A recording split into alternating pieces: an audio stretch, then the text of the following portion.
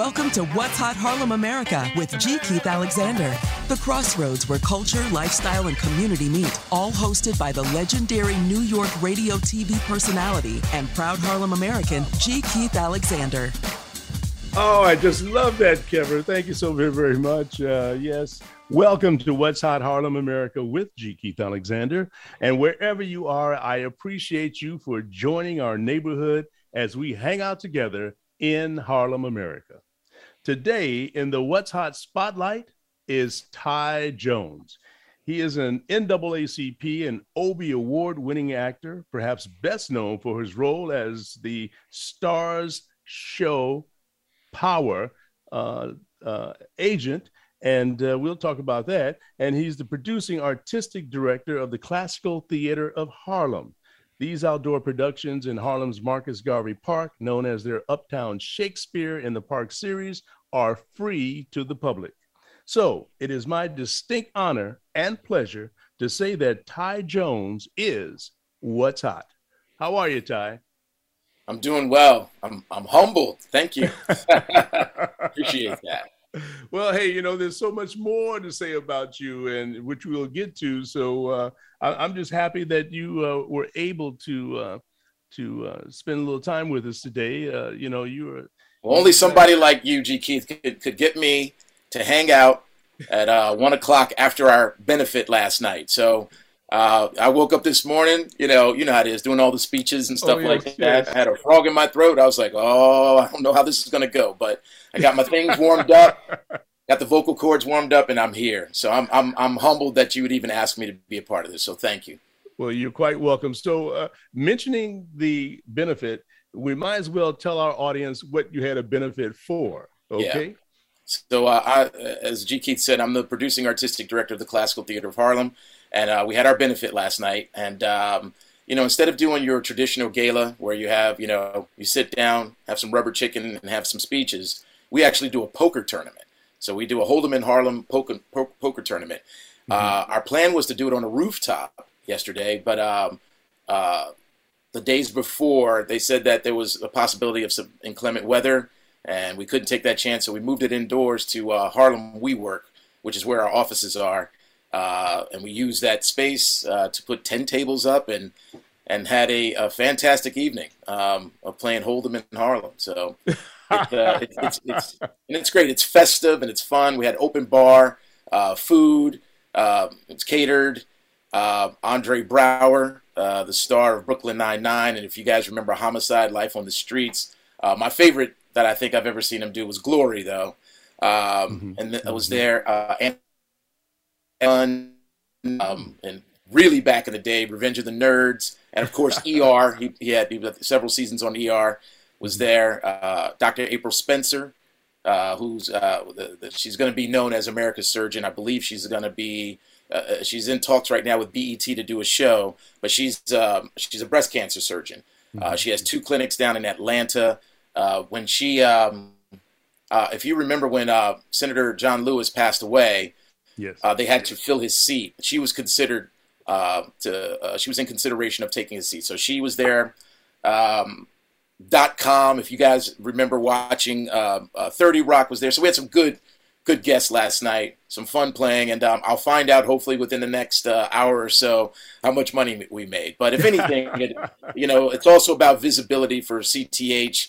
The great thing about a poker tournament is that it sort of opens up the doors. It isn't just theater people. You got some bankers that'll show up, some lawyers that'll show up. And if I can, have people who have access to deeper pools of funding in the room having a good time, then hopefully we can enroll them down the line. Fantastic. Well, okay, so before we go further with CTH, which is the Classical Theater of Harlem, let us take the Wayback Machine and find out what it was like growing up as little Ty Jones. Yeah. So I'm a military brat. My mother was in the military for 22 years. She and I was born in East New York in Brooklyn, and my mom and dad split when I was about 5, and that's when my mother joined the military. And then from there, I'm from, Black East New York. We moved to, Knob Noster, Missouri, at Whiteman Air Force Base, where I was the raisin in the oatmeal. So it was a big change there. But then we moved to Germany for 3 years, Texas 3 years, Dover, Delaware 3 years, and then I went to undergrad and graduate school at Delaware. My mother had gone back to Germany to work for the European Stars and Stripes, and then she ended up coming back to New York to retire, working at Fort Hamilton. She was the head of PR for Fleet Week. Before she retired. And then she retired back to the St. Louis area, where a big chunk of our family, at least on my mom's side of the family, lives in the St. Louis area. So she's near Scott Air Force Base there now. I while I was in undergrad at Delaware, I met a gentleman. Many of your listeners and viewers probably know an actor named Steve Harris. He played, he was on a television show called The Practice for several seasons. I think he did, for Tyler Perry's first Medea movie, I believe he did.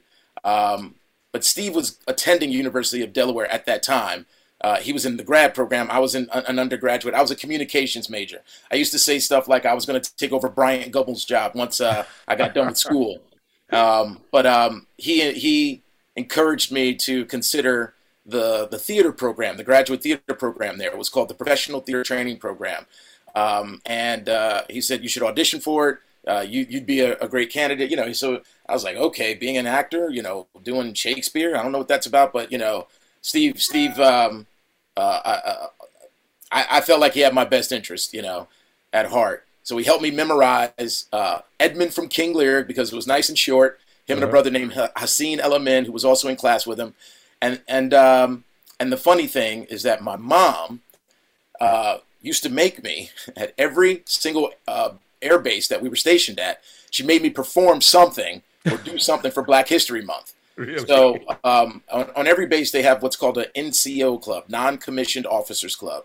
And so my mom was, frankly, pretty popular on base, because she usually was the editor of the newspaper at whatever base that we were stationed at. So, all the news went through my mom, basically, and on every base.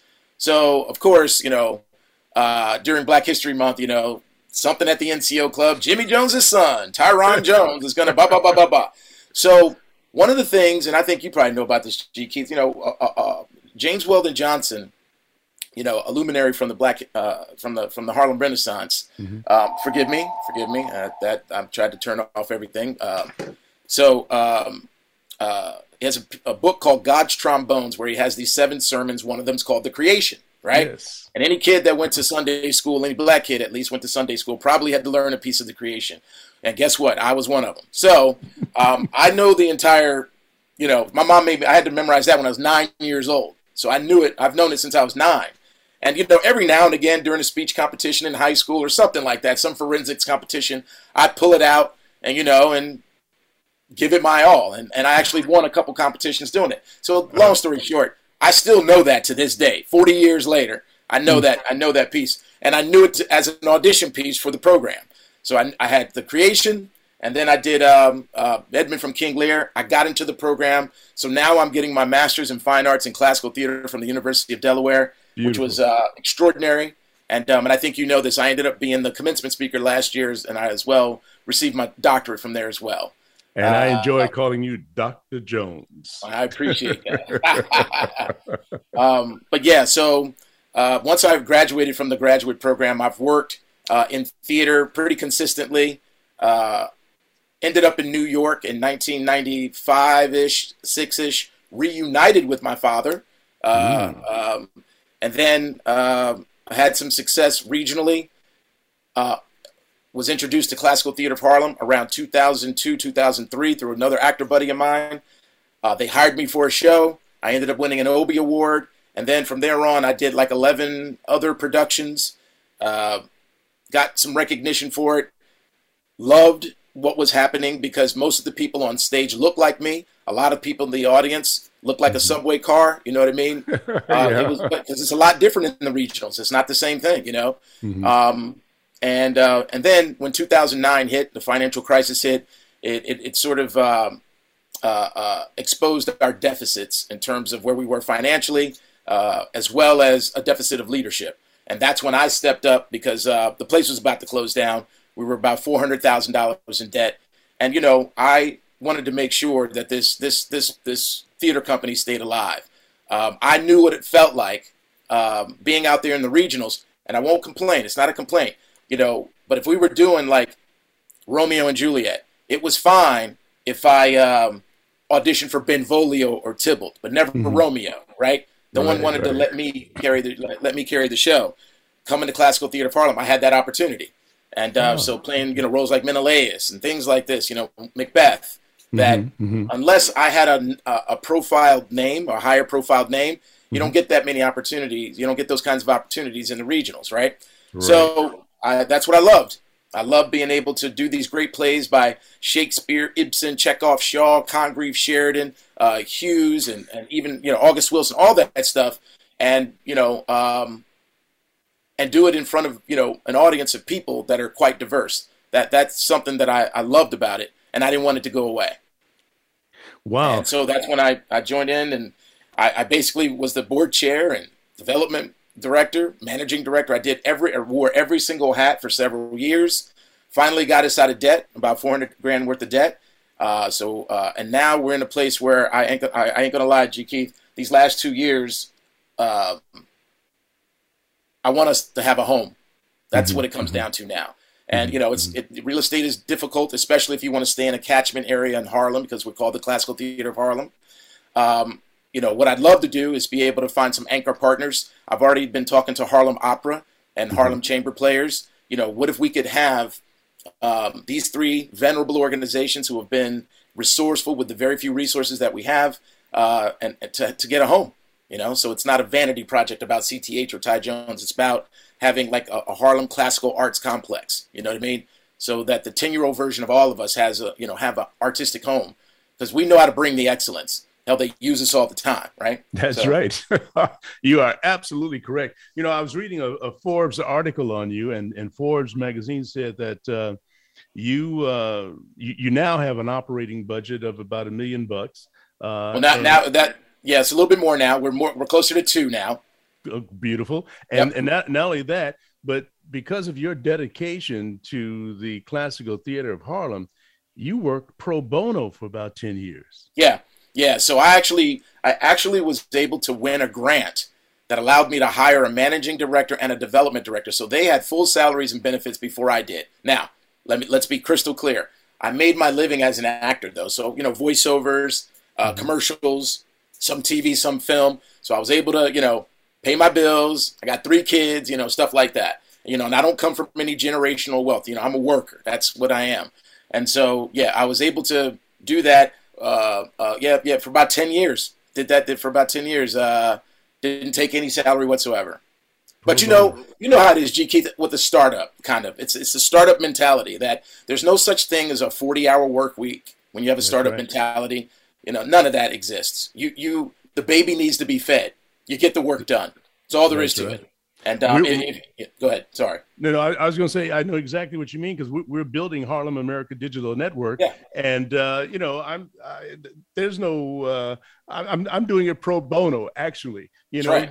There's no real finance coming in yet, because I haven't started selling the content. Programs and things, the content that I'm just building it right now. So I know exactly what you mean. And there's no 8-hour days. It's sometimes 20-hour days. That's right.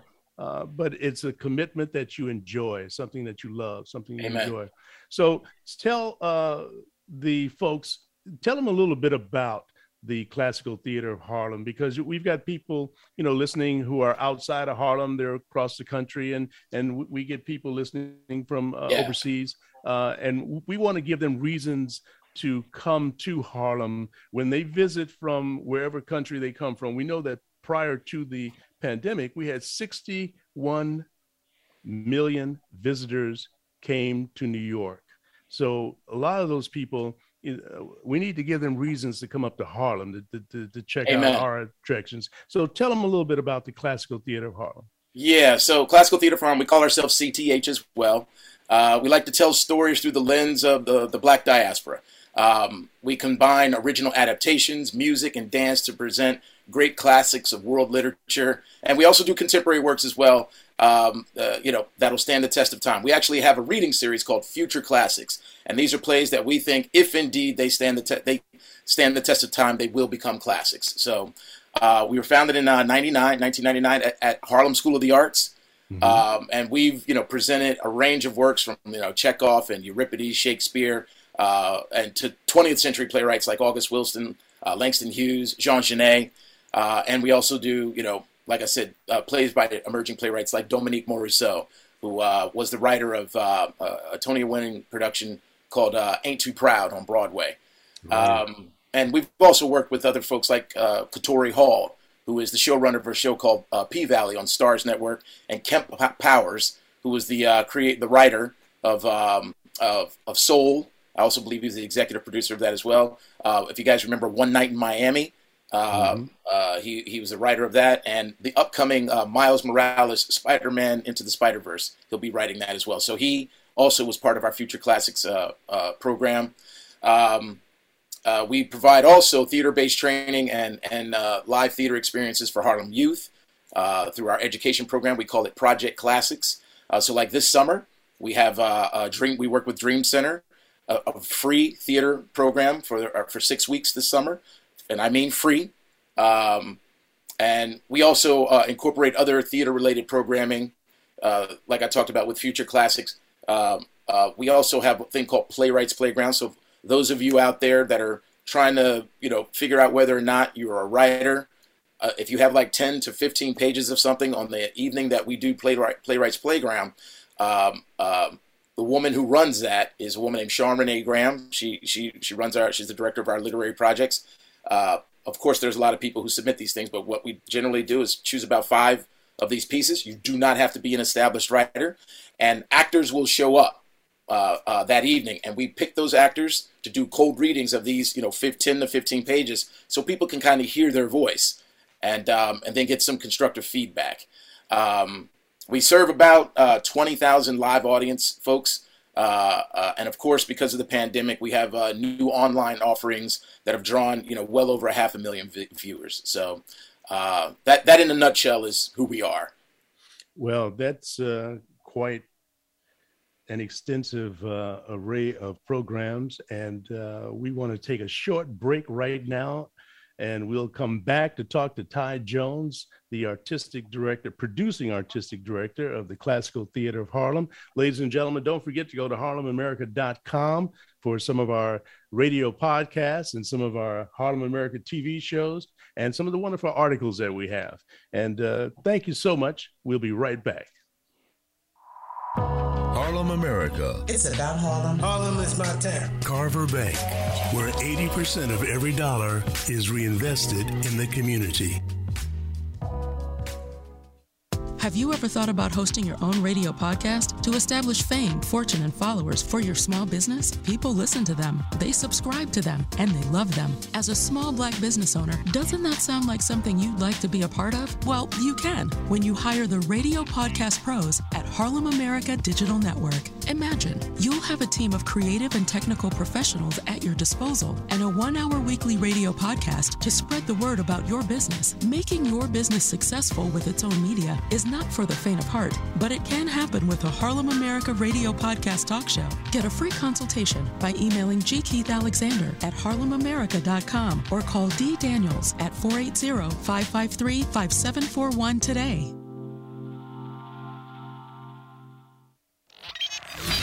Harlem America, where Coca-Cola is helping you enjoy less sugar. The following program is being brought to you on the Voice America Variety Channel. For more information about our network and to check our additional show hosts and topics of interest, please visit voiceamericavariety.com. The Voice America Talk Radio Network is the worldwide leader in live Internet talk radio. Visit voiceamerica.com. The views and ideas expressed on the following program are strictly those of the host or guests and do not necessarily reflect the views and ideas held by the Voice America Talk Radio Network, its staff, and management. You're listening to Harlem America, talking to the world from the heart and soul of New York.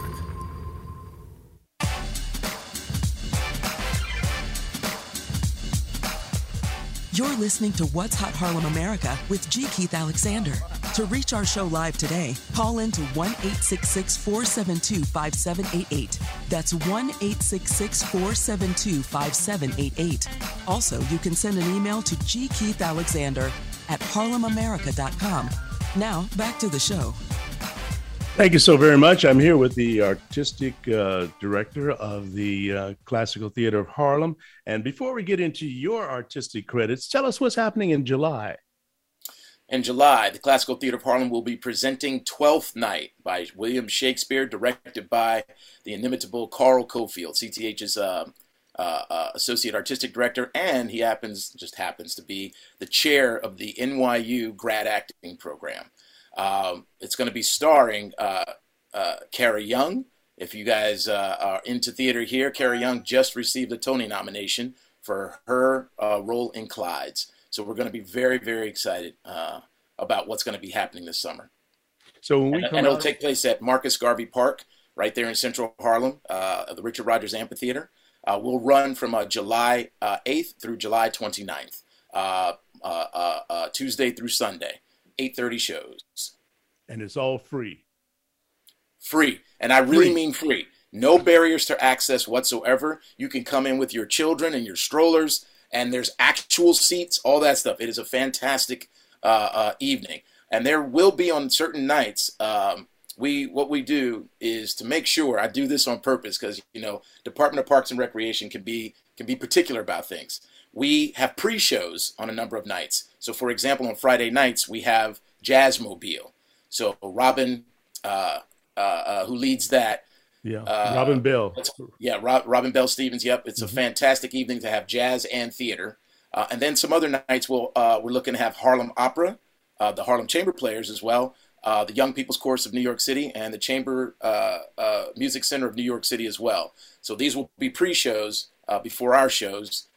Because the truth is, you need to have the support of other cultural institutions when you are essentially saying that, arts matters, right? The other thing we're going to be working on this year, I don't know, G. Keith, if you know about this, but on 34th and 6th Avenue, during the summer times, Herald Square does this sort of bazaar where, there are, pop-up vendors and stuff like that. It is gorgeous, and they have such a great selection of foods and things like that. I want that same thing uptown in Harlem. So on those pathways, I want those vendors set up so it's a destination event. So we're going to start trying it this year. I believe we're doing it Thursday, Fridays, and Saturdays. If I'm incorrect, it might be Fridays, Saturdays, and Sundays, where we'll have vendors. We won't be populating the entire path of Marcus Garvey Park, but we'll have a few. We want this to start as a pilot program. Let's see how this works. And but ultimately, I want us to have look. I know it's ambitious, but why not? You probably have seen Winter Wonderland that Bryant Park does during December. That is on a whole nother level, right? But I think that but I think that is something aspirational to go for during the summer times in July when you all are coming to see our show. I want to have those vendors lined up so that Harlem has its own sort of destination event that's similar to what Bank of America does at Bryant Park or what Herald Square does during the summertime. Well, if Harlem America Digital Network can help you promote it, you let us know. Okay. I will. You bet. Fantastic. Beautiful. So the other thing I wanted to ask is all of these performances, have you had a chance to actually videotape any of it? Yeah, so that's really interesting. Things have shifted a bit now, I think, since what's been going on the last 2 years, where, Actors Equity is being a little bit better about allowing us to capture our treasures. But for years before that, if you were an institution or Broadway, you were able and afforded the opportunity to record your shows. And I've always had a problem with that with equity. I always thought that, especially for organizations like Classical Theater of Harlem, I thought it was unfair in terms of equity. So, for example, they, meaning Broadway or the Public or Lincoln Center, these high-profile institutions that have been around a long time, and look, they deserve to be able to capture their treasures, but so do we. Mm-hmm. We should be able to capture all of our treasures as well. I should be able to have a production of The Blacks which hadn't been done in 30 years, to be able to show folks who might be in a theater course and they're talking about theater of the absurd or theater of cruelty. There's no better example than the production that we did of The Blacks. But because of union rules, Actors Equity Association rules, it clamped down on us, or it made it impossible or financially impossible for us to be able to capture it in a way that that the bigger institutions could. So I think that things are shifting around, and we will be recording our content because now there's a new world where live things are being integrated with things that are online. I am not interested in becoming a sort of an online. I'm not interested in capturing theater for online viewers. I believe that theater is about us coming together, with no agenda at all other than the art. And when you come together, that's when magic can happen. That's when the conversations to move us forward can happen. And I believe that all progress begins with a conversation. So I'm all about live performances. Because of what's happened the last couple of years, I understand the need to pivot. And if you're going to be successful in business, you have to be able to adapt. So right. I'm happy to say that CTH has done that. Though I don't want that to be our primary focus by any stretch of the imagination. There are plenty. Go watch Netflix. So there are folks in our audience who have a love for the theater, and especially a theater company of your magnitude. How can they reach you if they want to contribute or help in any way? Thank you. You can go directly to our website at cthnyc.org. CTH like Classical Theater Harlem, NYC like New York City.org. And you go to the site, on the left-hand side, you'll see support or donate. Click that, and that's how you can directly support us. Of course, we do have Venmo, which is Classical Theater of Harlem, all one word, theater spelled with an R-E. We have PayPal, which is cth2011@gmail.com. And I think those, and I've already mentioned how you could go to our website, which is Kindful. So yeah, we're doing everything we possibly can to find any way to create a pipeline for money to come into the organization. Okay, so now, there's this program called Power, and there are like 3 iterations of it. Yeah. And you spent, the first from second season to the 5th season, right? 6th season, so to the finale. Season. Okay, yeah. All right. Yeah. So you were a starring role on there. You played the Agent Donovan? Yes, I did. Tell us about Jerry Donovan. Tell us about that experience. Tell us about working on Power. Tell us about working with 50 Cent. Tell us, all of that. So let me say this about 50 Cent. I think the reason why he's so successful is that he knows exactly his niche, and he's unapologetic about that niche, and he'll do whatever he needs to do to exploit that. Not exploit that in a bad way, but in order to get the projects off the ground that he's interested in.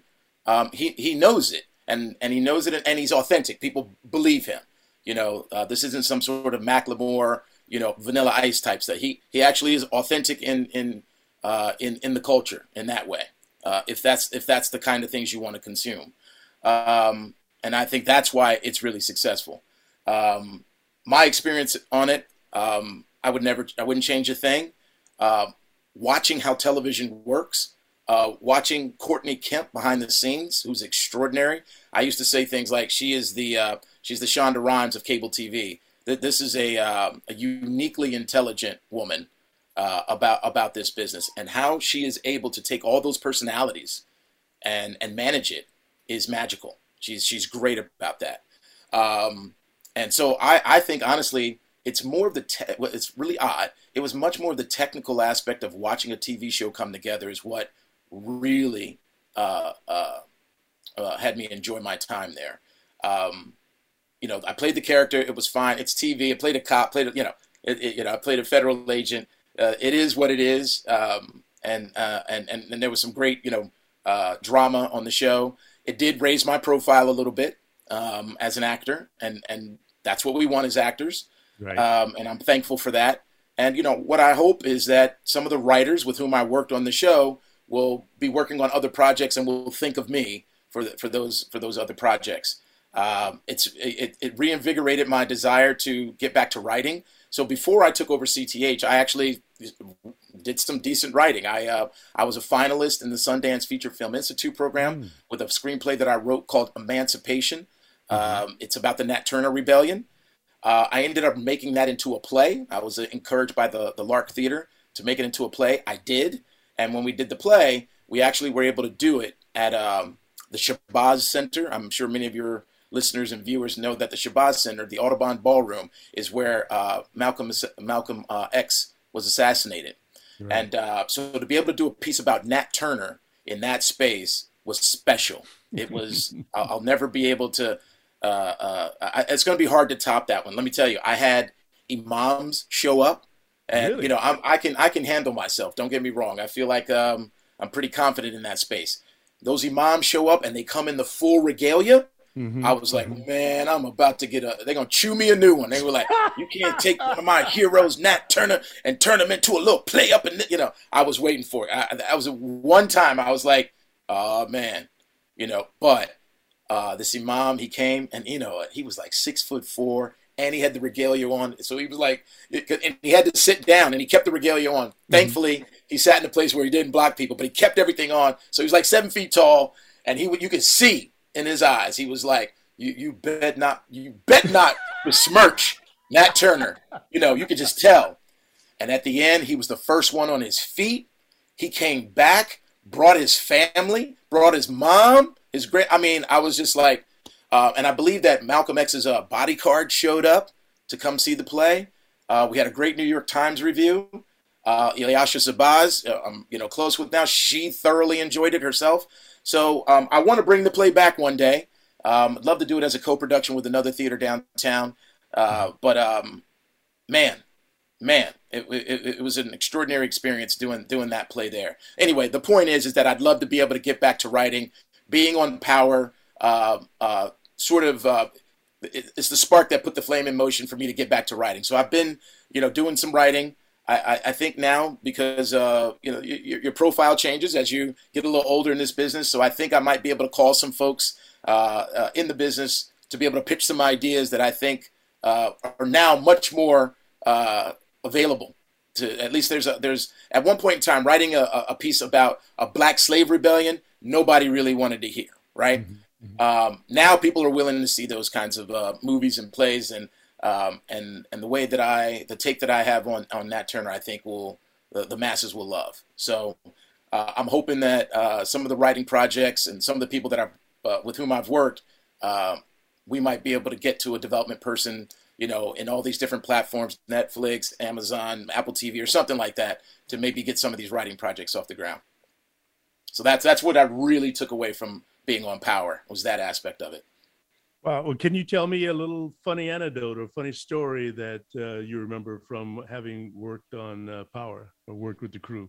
Well, I do. Let me give you one about another one, another piece. So there was a movie called The Taking of Pelham 1, 2, 3 with Denzel Washington and John Travolta. Those were the stars. And so Tony Scott was the director of that. And I don't know if people remember, but there was a sniper in the movie that misfired and shot the wrong person, shot Luis Guzman, his role. And it was a misfire, and that's when everything took off. That's when all hell broke loose. And so I was the sniper in that. So it was a really, and fortunately I've done some gun training and stuff like that. So I knew what I was doing, and my scene was about to be come up. And we actually did shoot it in the bowels of the New York City subway system. We were off of Skirmahorn. That's where we shot it. And I had to take classes and stuff like that about being on tracks.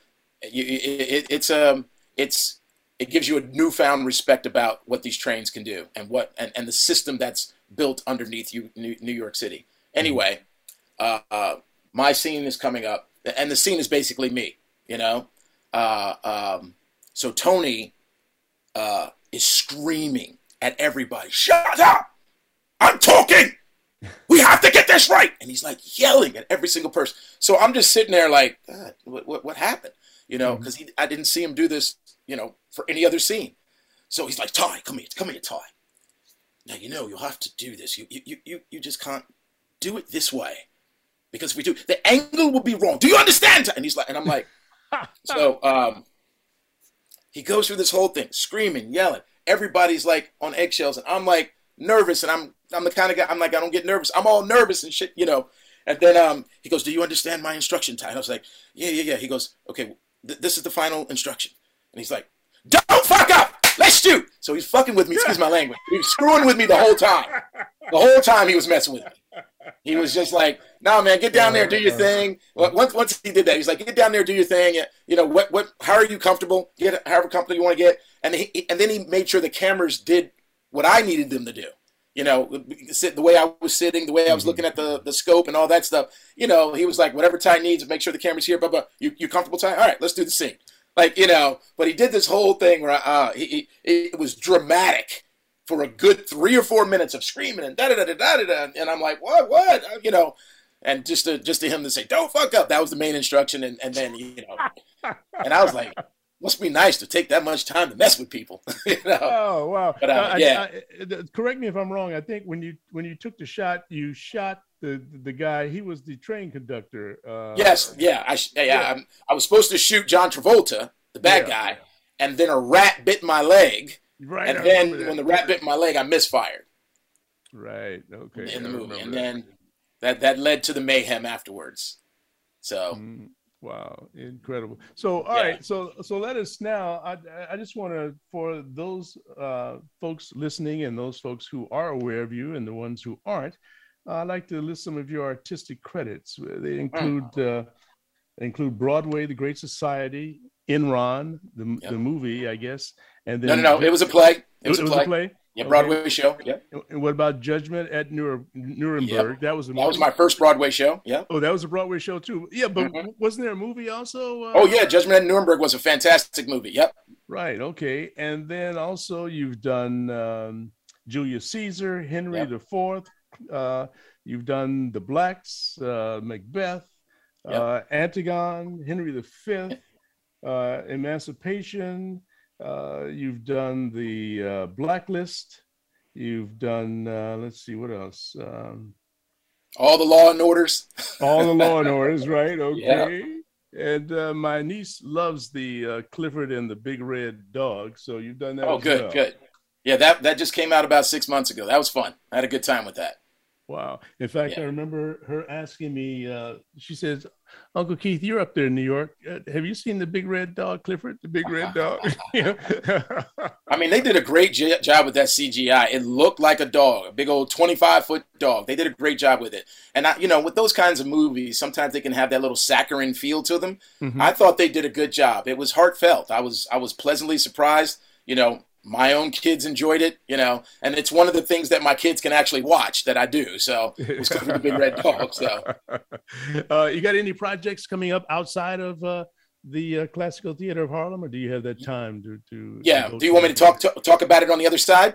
Okay. So yes, so I'll give you the little hint. It's called Monte Cristo Animated Classics, and I'll get into it on the other side of this. Gotcha. Ladies and gentlemen, we are with Ty Jones, and I am G. Keith Alexander, and we thank you so much for listening. And don't forget to download us onto your phone or download us onto your TV. Just search Harlem America for your phone or for your TV.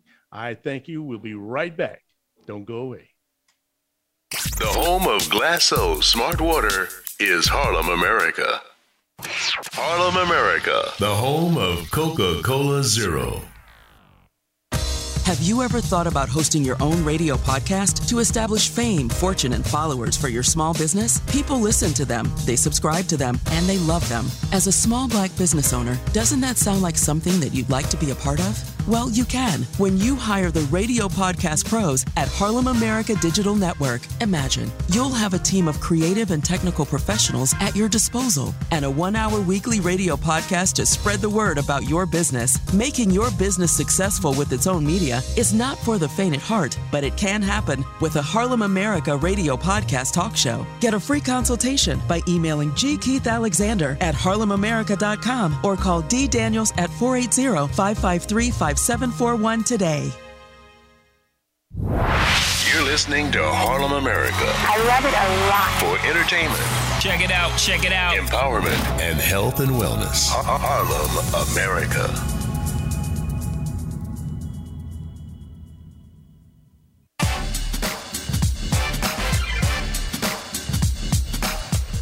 You're listening to What's Hot Harlem America with G. Keith Alexander. To reach our show live today, call in to 1-866-472-5788. That's 1-866-472-5788. Also, you can send an email to gkeithalexander@harlemamerica.com. Now, back to the show. Don't forget, we're on Roku, we're on Amazon Fire TV, we're on Apple TV and Android TV and YouTube. So our guest today, our special guest is Mr. Ty Jones, the producing artistic director of the Classical Theater of Harlem. And Ty, you're going to tell us about this new project you're working on called Monte Cristo. Yes. So Monte Cristo is essentially animated classics. The reason why it came up is because I have 3 kids in school, and these last 2 years have been a huge challenge. And so I think it's fair to say that a lot of youth today are facing unprecedented educational challenges. So then the question becomes, especially when it comes to arts, how do we capture these young scholars where they are, right? And so we did some research. 93% of today's young viewers are actually online. America has the highest demand for animation outside of Japan. And I am somebody who believes that when you master the language of classics, it sets young scholars up for success. So the idea is to, animation distributed online, I think is an ideal method to expose these young scholars to the classics. So the overall idea is for CTH to bridge the educational demand with the popular genre of animation. So a 21st century solution to connect these young minds with the lessons and language of great literature. So what I'd like to do is I'm going to share my screen with you. And what we did is that we put together a sizzle reel of what this could look like. And hopefully, I think I do have, I'm going to share this with your viewers, what we put together. And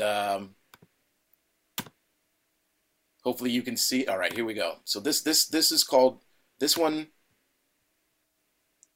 I'm just going to let it play, and my Wi-Fi should be working just fine, and it's only 60 seconds. Here we go. Two households, both alike in dignity. From ancient grudge, break to near mutiny. Peace! You know not what you do! Talk of peace! I hate the word! All men, depart! A pair of star-crossed lovers. What lady is that? What is yon gentleman? His name is Romeo, and a Montague, son of your great enemy. Is she a Capulet? Oh, Romeo, Romeo, wherefore art thou Romeo? I know not how to tell thee who I am. Call me but Love, and I'll be new baptized.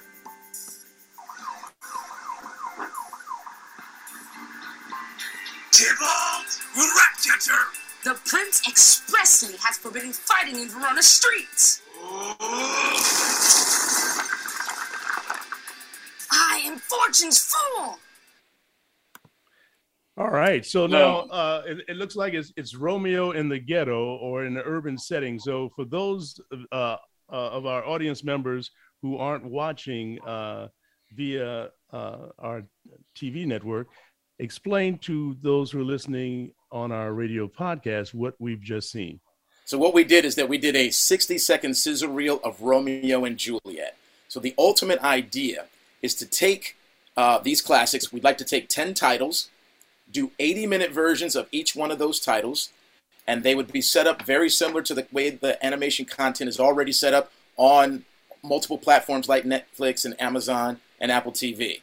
And the way they're set up is that, let's just say that the 80 minutes is divvied up into 8 10-minute sections. And the way classic plays are also designed is that acts and scenes automatically allow you to break these things down in 10-minute segments. We can also supplement that with a curriculum. So if we have these 10 titles, all packaged, the idea is to take that package, go directly to schools, Schools then have a subscription to that package, and as long as kids are going to school, it'll be a recurring subscription that goes to CTH.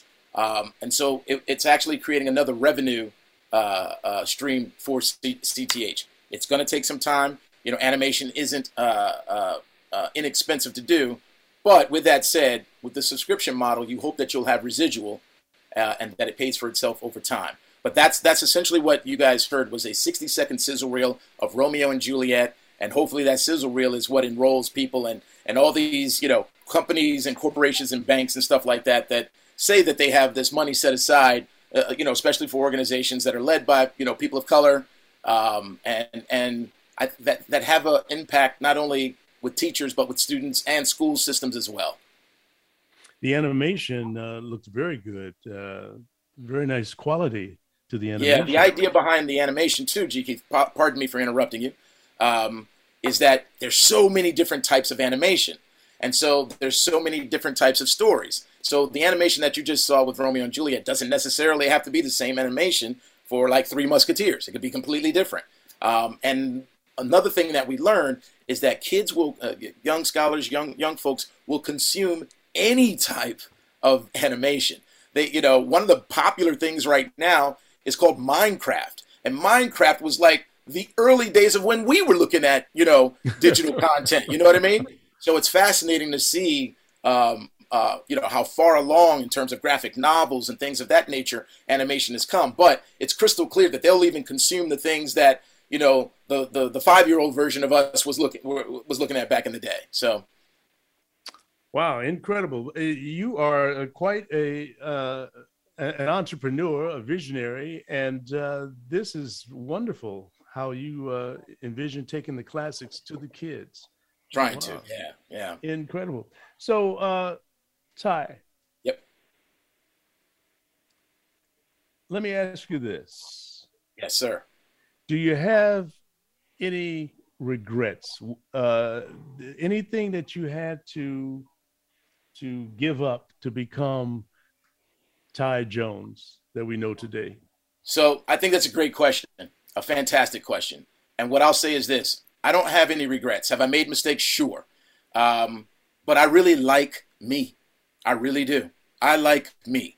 So if all those things had to happen beforehand, how I was brought up and all those things, the breakup of my mother and father, if all that stuff had to happen to make the me that I am right now, then so be it. They say, God works in mysterious ways.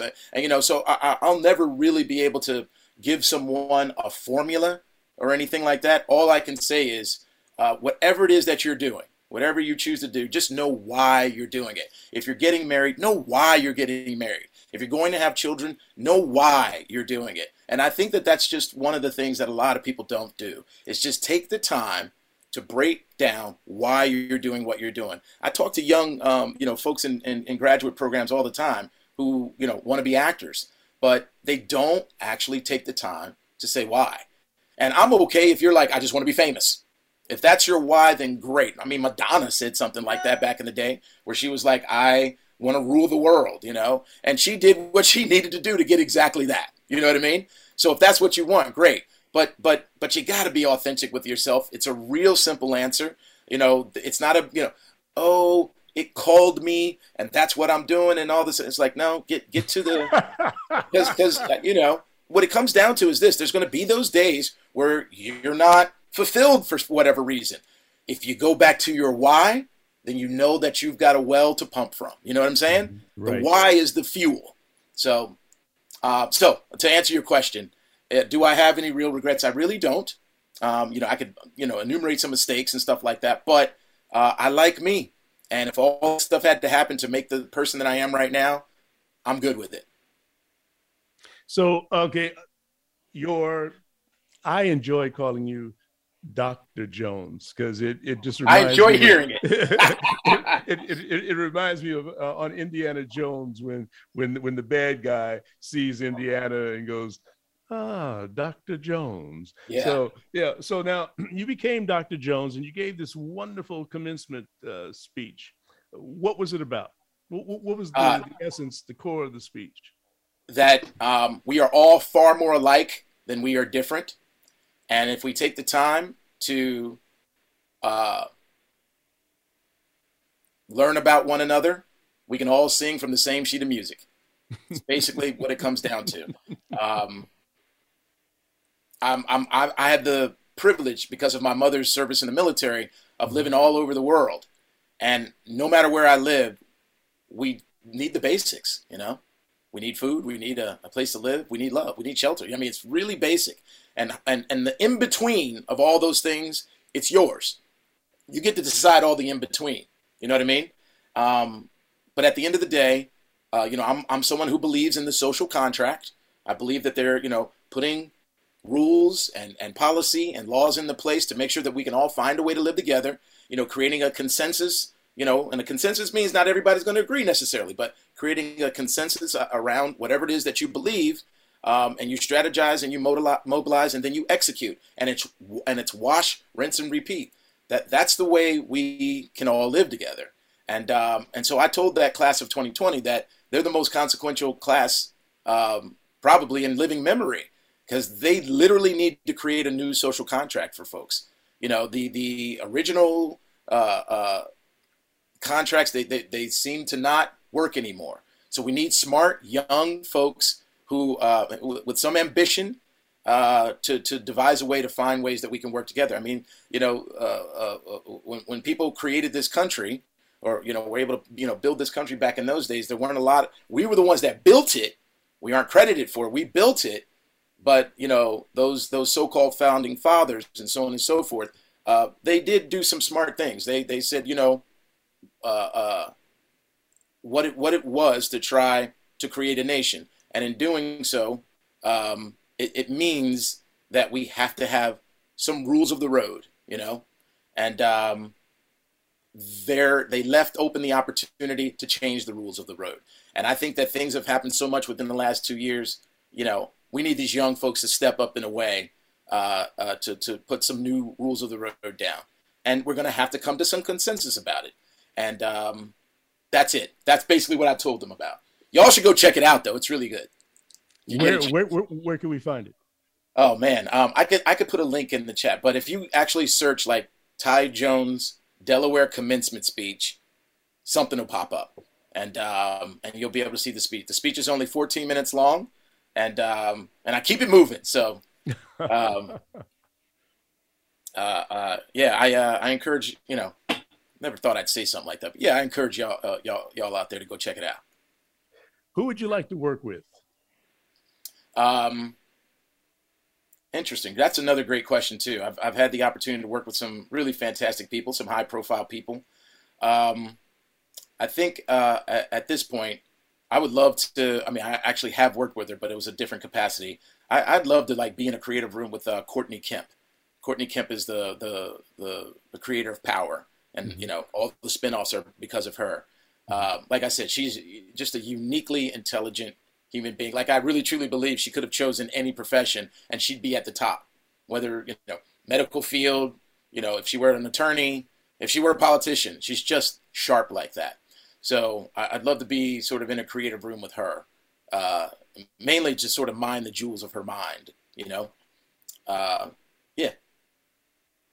Wow. Well, this has been a wonderful conversation. I've enjoyed spending this time with you and finding out more about the Classical Theater of Harlem and the upcoming event in July. Yeah. And also letting people know that there's a way to support you as well. This has been great.